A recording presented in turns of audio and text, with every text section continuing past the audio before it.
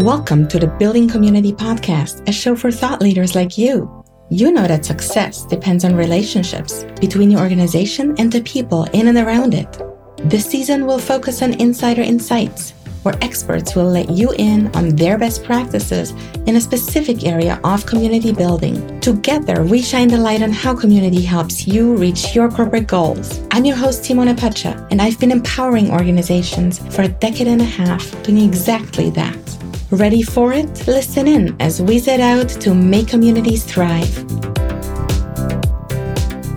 Everyone has heard that great organizations are built on the foundation of great people, that organizations are only as good as their teams are. And we know that people are the foundation of successful organizations, and even more so in recent years. So today, I drill down on a few topics that will make a huge difference in how you think about community for your organization, for your team, and how you can put your people first. So they want to be part of your team, so they want to be part of your organization's success. Welcome to today's episode where we focus on Team4Life lessons learned. And Team4Life is the approach I value because I believe the best organizations will continue the relationship with their team members way beyond when the paycheck ends. So let's get started. There's this one phrase that somehow keeps popping up in my mind. I can't seem to shake it since I first heard it a few weeks ago. It's, show me that you know me. Isn't that really what today's corporate environment is all about? What great leadership is rooted in, what networking is based upon, and what community building at its core is all about. Show me that you know me. The phrase is really about showing our team members that we care, showing our stakeholders that we worry and take into consideration what's important to them. And I think that's so important in any organization today. Why? Well, let's take those few examples I just got started on. First, we've got leadership. Second, we've got networking. And third, we've got community building. So for leadership, imagine a supervisor who knows what's really important to you, you as a person. Somebody who says, thank you for a job well done with an extra half day off, for example. So, you know, that you can spend that time with your family instead of being at work. Another leader who may not know you that well or who may not really care about your family values, they may just give you a gift card. But that one leader, you know, the one that knows you, they give you that stolen, unexpected moment back with your favorite people over a monetary reward that somebody else may choose for you. Would you want to leave such a leader? Well, second, we got networking. So we all know by now that true networking is based on building authentic relationships. It's not about exchanging business cards or writing emails. It's about creating a bond, about giving first. Now, imagine a person in your network. Maybe a person that you met a few months ago at an event. You just came in from the car like all flustered and saying to a colleague that was standing in the same group, oh my God, my son or daughter, you know, they just played the music super loud in the car when I dropped off. And have you ever heard of the band Stick Figure? They can't get it out of their head, you know. You had a good conversation then with that person and talked about work and what you love to do in your free time. And you were in touch over the next few months, every here and there. And then one day you get an email with a brief note and the person says, hey, I just recently thought of you and your son or daughter. We'd won a couple of tickets to a stick figure concert in a raffle and we don't really have use for it. So surprise your son or daughter with them. Whether you take that person up on that offer or not, would you ever forget about their thoughtful gesture, not just towards you, but towards people that are important to you? That they actually showed that they know you and care about you and remembered something really important? And then third, we've got the community building part, right? So let's look at that level of community that we all know. Our work community, the colleagues, the team members, the collaboration partners, also mentors and others that are around us every day. How do we know that we're valued? Well, from experience, I know this goes above what one leader can do for their team members alone. This is more about creating a culture where our team members feel they belong. When, you know, they get up and head to their computers or workstations, a place that they know puts them first. And that's why they want to give their very, very best to that place, to our organization. And community in our work is deeply connected to the corporate culture that we create for our teams, with our teams. And the word create, and I'm making air quotes here, the word create is key here. You need to have a strategy for developing a corporate culture that makes people feel that they belong. Not only the teams that you have with you now, the current team, but also those who may consider joining your organization in the future, So potential talent that you may want to bring in, and also those who've left to pursue other things. Believe me, your organization will be better off if you can build a lasting bond with all of the people that have or had your organization's best interest in mind. All right, so these are the 3 main examples I wanted to touch on. Now, today, I'm sharing some of the key takeaways from this season. If you haven't listened in yet, please do so. I had really amazing guests who shared super helpful nuggets in each episode, so subscribe now. With less than 30 minutes each, these episodes are perfect for your next run, drive, or walk. First lesson, get to know people as people. I know, that's the foundation of the show me that you know me quote and the value of truly focusing on those in your care that we just looked into. But let me expand a bit here because I think there's more to it.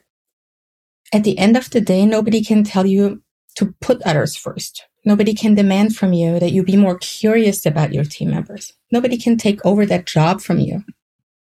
It's about you really wanting to make a difference. And this starts with purposeful conversations. Asking your teams what they want to achieve in their careers as part of your team. It's about deep listening, getting to know them as people and enabling them to achieve what they set out to achieve. It's about establishing human connection, about building trust by following through on commitments. It's about instilling pride in your team members, by letting them take fully charge where they want to take charge themselves. It's also about being curious and finding out what motivates them, each and every one of them. And it's about energizing, about giving them strength when they don't have it themselves and setting them up for success so they can be their best selves. And this brings me to the second lesson. Create moments that matter. It's about the journey that gets employees to that milestone when they can experience the moment that matters, the moment that will have an impact on them, not just now, but for the long haul.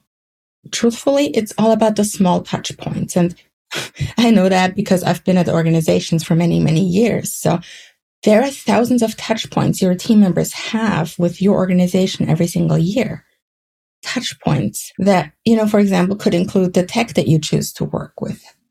Are you making it easy or hard for them with the tools that you provide? Touch points could also include copy on your website or marketing materials. Are you really communicating the same values to the outside world that you actually live every day? Or do our lived values, in the organization themselves look different than the ones that you share publicly? This wannabe type of scenario. Touch points also could include trusting them when it comes to documenting work hours or distributing work opportunities and more. Do your team members actually feel they have control over how, when, and where they work? And touch points could also include events, services, or perks that you offer to your teams. There is no one size fits all for this, but my key message to you really is your organization can curate moments for your employees, can curate those touch points. Don't leave those impressions up to chance because impressions stay with us forever. That's what we remember. When emotions get involved, this is what we remember later on, what we think back to. So purposely set out to create positive experiences for your teams. Design moments that actually lead to the experiences that matter to them, that lead to scenarios that they can remember, that end in stories that your team members will share way after, you pay for their time, way after the paycheck ends. So for organizations, it's critical to figure out what are the critical milestones, the key milestones in your team members' employee journey, and then plan out the experience and find out how you want to fill the spaces in between for them, with them. That's where the real opportunities lie because not many organizations are focusing on this yet. And happy employees don't just produce better outputs and are more engaged, but they also spread joy about working for you. And that will give you an immense competitive advantage in today's labor market. Now on to how you could achieve this. I know that sounds like it's a lot of work and like you have to think about a ton of details and juggle a gazillion balls in the air at once. But the third lesson can actually help with this. Use technology tools to improve experiences because each and every one of us have too much on our plates. Too much to do, too much that gets pushed out, too many priorities that get changed. So we need more time. That means we want to be as efficient and as effective as possible with everything we do. And that includes community and that includes the relationship that we want to build with our teams. And I think technology can help us get there. There is a tech for being more precise when it comes to us personalizing experiences for our teams. And that's, for example, reminders for birthdays and life events. That's for example, tailored onboarding and offboarding experiences. That's also institutional memory, so that when a leader leaves, their thoughts and ideas of how to best serve each team member can be passed on. Their experience can be shared. And then there's tech that helps us make sense of historical data, that informs us how we design future programs and services for our teams, that lets us track what works, what doesn't work, and what has changed. Because, and that's also something we know, our needs change and our team members' needs change over time. So should our approaches. And then we got tech that allows us to scale our efforts. As organizations grow, scale is often our enemy. With tailored tools out there, we can personalize experiences for hundreds and thousands of team members, and we can bring in new capabilities and options to best serve them. And that brings me to the next lesson. Lesson 4. Don't reinvent the wheel. And I've been talking about this one quite a bit. I'm a big believer in not starting out from scratch. And that's true for community building in our organizations as well. I've worked with many different organizations over the years: higher ed, government, nonprofit, industry players, startups. Every organization has programs and services that are tailored for their team members. Some are more elaborate, some less so. Think about maybe learning and development programs you have, or annual giving programs, or company gatherings, or special perks that you offer for achieving milestones. When you first build a community strategy for your organization, you don't have to start from scratch. Don't start at zero. The first and best approach is that you look at what's already there, already working, and then you repurpose those programs that are doing well, those programs that bring the value to your team members that they actually want to see. Once you have a good overview of what's there, you can strategically arrange those programs as part of the portfolio for your employee community. And from there, from your foundation, you can expand slowly. You build out the portfolio. And sometimes it's simply about reframing something, looking at things in a new light. And I know this sounds quite abstract, that the thought of starting community efforts can be scary. But let me say this. Community starts with the right intentions. The purpose you set, the priorities you define. Community needs to grow slowly, just like any relationship. We date first before we commit in our personal lives. So why can't we do the same in community? Don't worry about doing everything at once. Focus on a few small approaches, perfect them, and then build out your community strategy around them. It's going to be easier and it's going to feel more natural once you have your team members on board. And that's the right time for you to then start perfecting and expanding. Always keep in mind, good things take time, and good things shouldn't be limited to only a few. And that's the 5th and last lesson I want to share with you today. Community is for all. You know, community for organizations is sometimes this intangible thing. So when I work with clients who are thinking about community for the first time, I like to start with the value, the long-term value community can offer to them. We all know that building close relationships with our teams is a good thing. But if we look at it in sort of a bullet point list, if we define what that good thing, and air quotes here again, if we define what that good thing actually means for organizations, then it's often easier to keep going with community when there are doubters in the room, when funds are tight, or when there are roadblocks in our way. So let's see. Community helps organizations retain core team members. So it's about keeping those people that we have in our organizations right now, those people that keep the light on. It's about keeping them happy. Community also helps organizations attract new talent. So it's about having access to the top people out there in the labor market and offering them something of value that they wouldn't get out there with our competition. The better our talent, the better for our organization. Community helps reduce employee turnover.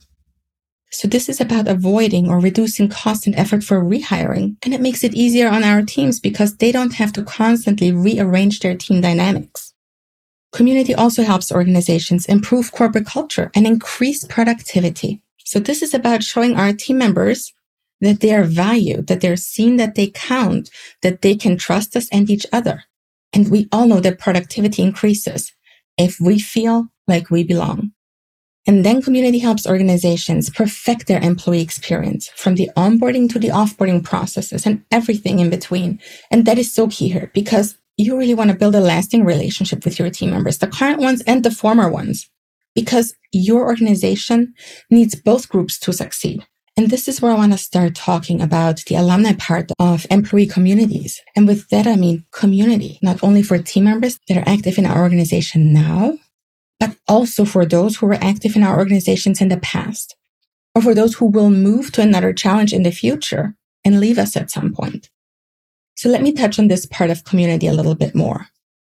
We're all familiar with alumni networks of universities.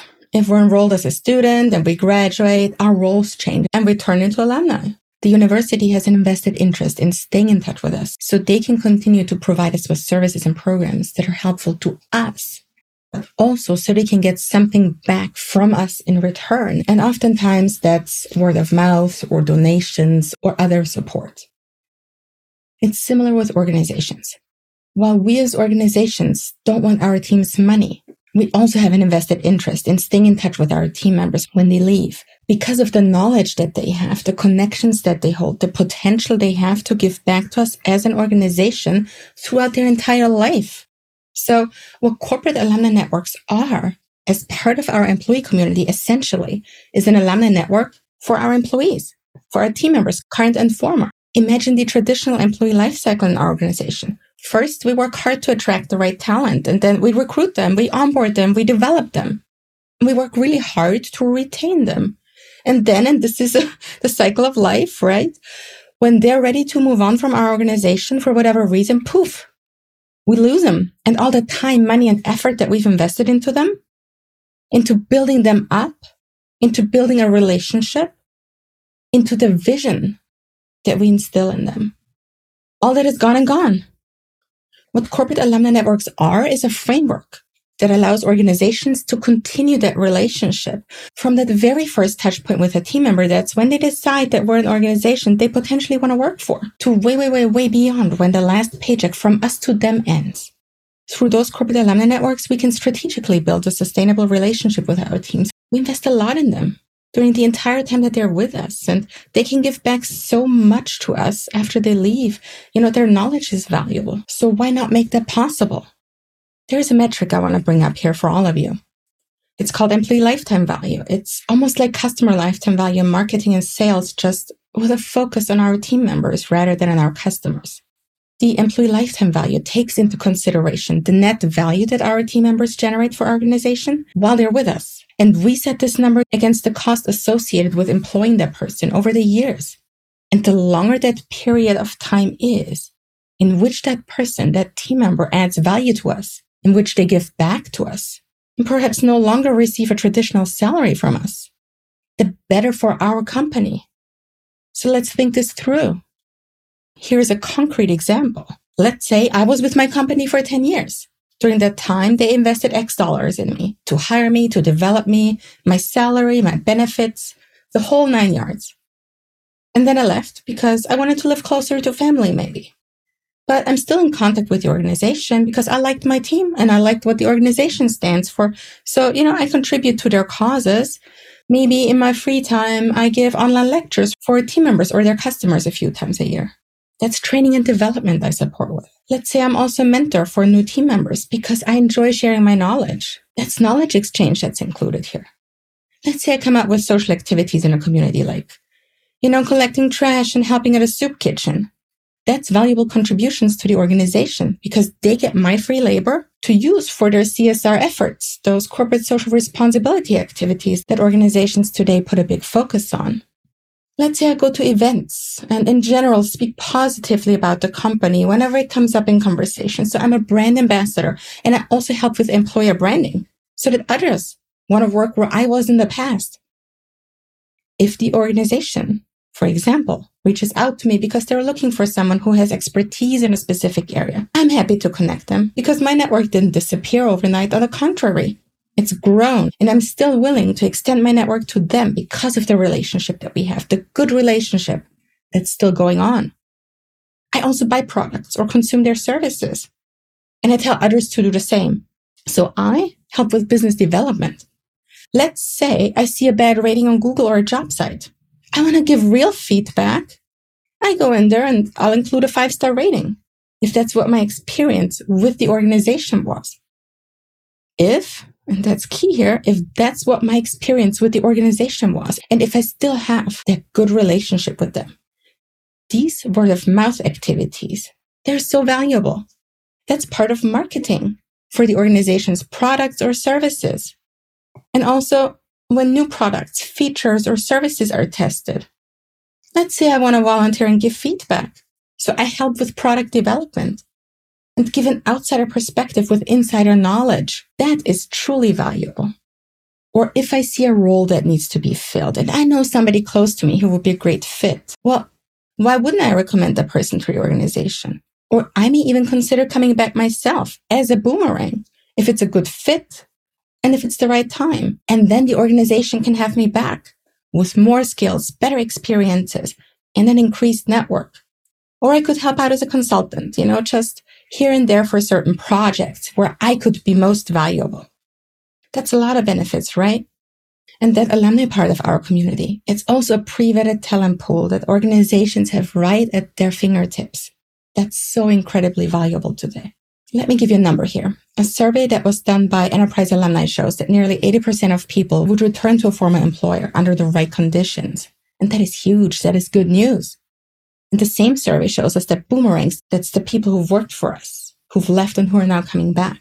So these boomerangs create 50% time savings in staffing and also 73% of reduction in the time that it takes for new team members to become more productive.